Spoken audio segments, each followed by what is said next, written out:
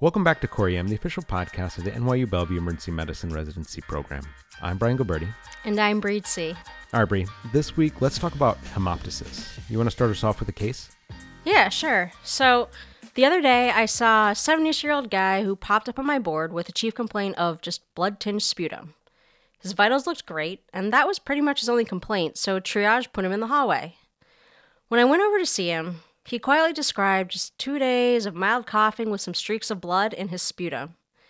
Eventually, though, after a lot of questioning, I learned that he had a history of an oropharyngeal tumor, status post-radiation, that had eroded into his internal carotid artery, and he'd undergone coiling twice.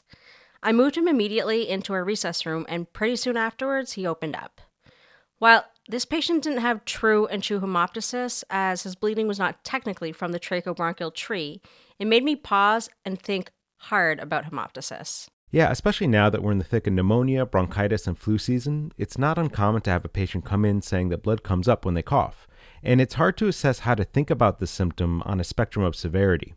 For example, a patient who is well-appearing, who denies medical problems, like your patient at first, has great vitals and says that they've had a cough with a bit of blood can seem like just a simple bronchitis until they're not. Exactly. So let's just back it up a step and talk about pathophysiology for a second. True hemoptysis really originates from just 3 different sources: the bronchial arteries, the pulmonary arteries, and the non-bronchial arteries, which are the intercostals, the coronaries, and the inferophrenic arteries. And I know that 90% of hemoptysis originates from the bronchial arteries, whereas only 5% comes from each of the pulmonary arteries and the non-bronchial arteries. Why do we always think of bronchial bleeding causing the heaviest hemoptysis, Bree? Well, you have to remember that the bronchial arteries are under systemic circulatory pressure, given that they have to supply the supporting structures of the lung, whereas the pulmonary arteries are under low pressure because they just have to supply the alveoli. Okay, that makes sense. Now, I want to make sure we cover categorization of hemoptysis because we've all heard of various cutoffs. Now, mild is defined as less than 20 cc's over 24 hours, but I've heard of massive being defined as anywhere from 300 cc's to 1 liter in 24 hours. What do you go by? Well, in the ED, we usually don't have patients sitting around for 24 hours, hopefully, so I think it'd be really hard to gauge based on the amount of bleeding over a whole day. So this might seem obvious, but some sources state that greater than 600 cc's of blood in less than 4 hours is associated with a much higher mortality. Right, and that's basically why we care about massive versus non-massive. Mortality for massive hemoptysis, in this case defined as over 500 cc's in 24 hours, has been estimated to be as high as 38%. So that's pretty scary stuff, especially when most patients have a lot of trouble describing how much bleeding they've had at home at all. Totally. I mean, I sometimes bring out a test tube, a urine sample cup, and then my Nalgene, and ask patients which one is closest to the amount of blood they've coughed up in the past 24 hours. But they usually just end up looking pretty confused. Nice, Bree. Props for using props on shift. I try. So, moving on to causes of hemoptysis. I tend to think of just a few etiologies, basically pneumonia, cancer, bronchiectasis, PE, and coagulopathies, but I think it'd be worth it to flesh out our differential today, Brian. Absolutely. Let's dive a bit deeper into the adult causes of hemoptysis. And please look at our show notes for a more comprehensive list. You mentioned pneumonia. As it turns out, infectious reasons are the most common cause of hemoptysis. This can include bronchitis, lung abscesses, pneumonia, and TB, to name a few. Malignancy is definitely one to keep in mind, and hemoptysis can actually be the sole presenting symptom sometimes. We think less about cardiac etiologies such as mitral stenosis, endocarditis, or CHF, but these can definitely be culprits as well. Yeah, those all make sense, especially the last ones. All that increased right-sided systemic pressure can really back up on those bronchial arteries, eh? So, speaking of weird, there are the rheumatological ones that usually don't top our lists, but are important to consider. So, sarcoidosis, Goodpasture's, lupus, amyloidosis, and the varus vasculitis diseases. Yeah, and vascular causes include pulmonary hypertension and aortic or pulmonary artery aneurysms. Anything else, Bree? Yeah, just a few more. So, our patients don't always present as open books in terms of relevant histories and exposures, but hopefully drug and toxin exposures such as anticoagulation, antiplatelets, cocaine, which can cause cracked lung, or organic solvents comes up with a good history. Right, and hopefully if they've suffered any trauma, which can cause tracheobronchial rupture or pulmonary contusion, that will be revealed as well. Same goes for recent procedures such as bronch or lung biopsies, but hopefully they mention that too. So my all-time favorite random cause of hemoptysis is catamenial hemoptysis. All right, you got to tell me more. So it's basically pulmonary endometriosis. Patients have hemoptysis when they menstruate due to fibroids in their lungs. What a crazy diagnosis. Yeah, that's Dr. Houseworthy. And unfortunately, that's part of the reason why up to 25% of hemoptysis cases are actually considered idiopathic, despite this exhaustive list. And some people throw the causes that aren't actually true hemoptysis into a bucket just called pseudohemoptysis. Things like sinusitis, epistaxis, URI, rhinorrhea, pharyngitis, or GI bleeding. Right, but given our high mortality for hemoptysis, we want to do a very careful history, physical, and assessment of these patients and not just write off their complaints as just a postnasal drip until we're sure. Oh, yeah, absolutely, Brian. So let's say you have a stable patient and have a bit of time to talk to them before resuscitating them. Any pro tips in terms of what to ask for in a history? Well, besides our usual symptoms such as chest pain, dyspnea, GI symptoms, etc., make sure you ask about B symptoms such as fever, weight loss, night sweats, and lymphadenopathy. Ask about prior lung, renal, cardiac disease, drug, smoking, chemical exposures, travel and infectious exposures, and any medications. And definitely check if there's any other bleeding such as hematuria. When asking about hemoptysis itself, we mentioned the challenge of sussing out quantity, but try to nail down the time frame, whether it's acute or chronic, if they've had clots, or if there are any precipitating factors. Great. So with the physical exam, besides the usual cardiopulmonary stuff, make sure to look for petechiae or ecchymosis, edema, aphthous ulcers, and clubbing, which can actually indicate chronic lung disease. Sometimes patients will have photos on their phones or even samples of their blood-tinged sputum. It's definitely worth taking a look. All right, so moving on to workup, what labs do you get, Bree?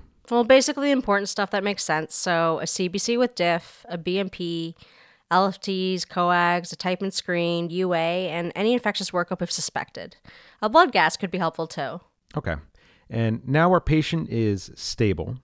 Vitals look fantastic. They're giving a pretty non-concerning history, so we have time for imaging. I think we'd all pretty much start with a chest x-ray, right? Yeah, I mean, if you're lucky, the answer will be right there, such as a tumor, a cavity, or pneumonia. But be careful, because early pulmonary hemorrhage can actually look like an infiltrate. Since 20% of patients will have normal chest x-ray, consider moving on to CT. And this can't be stressed enough, but CT should only be considered for super stable patients. We would never want to send a patient with hemoptysis to the scanner if their airway is at all threatened. When I think about CT versus CTA, I'm thinking, is this more likely to be vascular or non-vascular? Meaning a CTA would show the bronchial arteries, aneurysms, and PE, whereas the non-con CT would show bronchiectasis and tumors that perhaps wouldn't be picked up on the X-ray. Yeah, that's an excellent point. And you could always chat with your radiologist to protocol the CT. And don't forget your trusty bedside echo as well. This can identify valve issues, signs of PE, and other cardiac abnormalities. Nice. So let's move on finally to managing the hemoptysis. Super scary, but super important. Yeah, and besides jumping into the ABCs with close monitoring, how do you like to think about these patients, Bree? Well, I mean, I think we all appropriately focus on controlling the airway, which is imperative, obviously. I mean, the life threat isn't exsanguination, but rather asphyxiation. There's only about 150 cc's of anatomic dead space in the major airways. But the other two big goals I keep in mind are identifying and treating the underlying cause, as well as stabilizing hemodynamics with volume resuscitation. Great. Airway control, treat the cause, and give volume PRN. One other important thing, don't forget to gown up and mask up. Those 5 seconds could help reduce potentially dangerous respiratory and contact risks with an undifferentiated hemoptysis patient. For sure. Protect yourself. So, back to the airway. Who are you intubating, Brian? Now, this is a difficult spot to be in, and the risks and benefits for intubation really depend on the quantity and etiology of hemoptysis. For example, a patient with diffuse alveolar hemorrhage from severe pulmonary hypertension may deteriorate with traditional RSI meds. So this one's really going to come down to the patient, the setting, and the provider. Yeah, and even for patients who look okay in the ED, think hard, especially if they're elderly, coagulopathic, or have altered mental status. Even if you don't intubate them right away, rehearse your plan, verbalize it, and maybe even set up your equipment in the room. That's actually what saved me with that patient I first talked about. Okay, let's say we've decided to intubate. This is such a complex topic that it could be its own podcast series on its own. But let's just talk about some major tips. Okay, so we definitely want to pre-oxygenate and sit the patient upright. set up 2 suctions, and if possible, intubate with an ET tube that's greater than 8.5 millimeters in the inner diameter to help with suctioning and the future bronch. I think it's rare to identify which side is bleeding, but if you can, consider quote-unquote selective intubation into the non-bleeding lung so you're actually ventilating the good side and avoiding blood reflux from the bad lung. What is this bad lung down thing we always hear about? I think it's actually more theoretical than proven. The thought is less blood will reflux into the good lung if the patient is in the lateral position with the bad lung down. Oh, okay. So those are some pretty decent airway tips. In terms of our other goals, don't forget 2 large bore IVs and massive transfusion protocol if needed versus just blood versus just fluids for volume resuscitation. And definitely correct the coagulopathy if that is the underlying cause. If infection is the underlying cause, treat that appropriately with antibiotics and so on. Is there anything in particular we can do for non-massive hemoptysis, Brian? Yeah, so nebulized TXA may have a role in these cases. Ooh, I'm intrigued. Tell me more. Yeah, so let's nerd out. I love nerding out about this paper. There was a small double-blinded RCT published in Chest in 2018.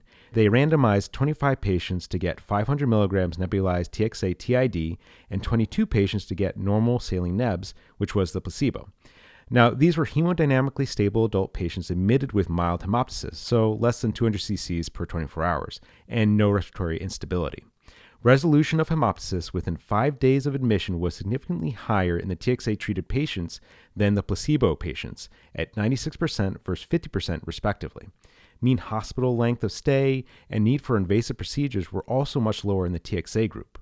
Wow, that sounds really promising, but I really hope that I don't have to watch my patients in the ED with hemoptysis bleed for 5 days straight. Yeah, this is focused on admitted patients who could get TID dosing with unclear implications on immediate effect.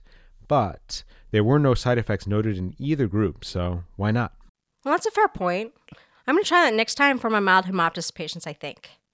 So, back to reversing treatable causes. Ultimately, patients may need a bronch both for diagnosis as well as localized therapy. Generally, this isn't happening in the ED, but bronch can be useful for electrocautery, tamponade, and vasoconstrictive or procoagulant agents at the source, so definitely talk to your pulmonologist and crit care colleagues early. And some patients may require bronchial arterial embolization, so be sure to call IR and your pulmonology team. Definitely. Okay, in terms of dispo, I tend to have a low threshold for a higher level of care for these patients. Basically, only hemodynamically stable patients with mild hemoptysis can be considered for the floor. Oh, for sure. I'm really only discharging patients if they have a clear etiology of their bleeding, they're healthy, hemodynamically stable, with scant, resolved hemoptysis, no coagulopathy, and a reassuring workup. Yeah, and for those you're discharging, it's so important to ensure that they have reliable follow-up. And remember to tell them to quit smoking if they do that, and give them very strict return precautions. Right. Should we do some take-home points, Bree? Yeah, sure. So, 1. Massive hemoptysis is traditionally defined as greater than 300 milliliters of blood over 24 hours. But for those of us in the ED, remember that massive hemoptysis has a very high mortality, so it's more important to look at hemodynamics, risk factors, and history. They need very close monitoring. 2. There is a huge differential for hemoptysis, so think about the various etiologies in terms of treating underlying causes and directing your workup. 3. Asphyxiation can be caused by as little as 150 milliliters of blood, so early airway control is paramount. 4.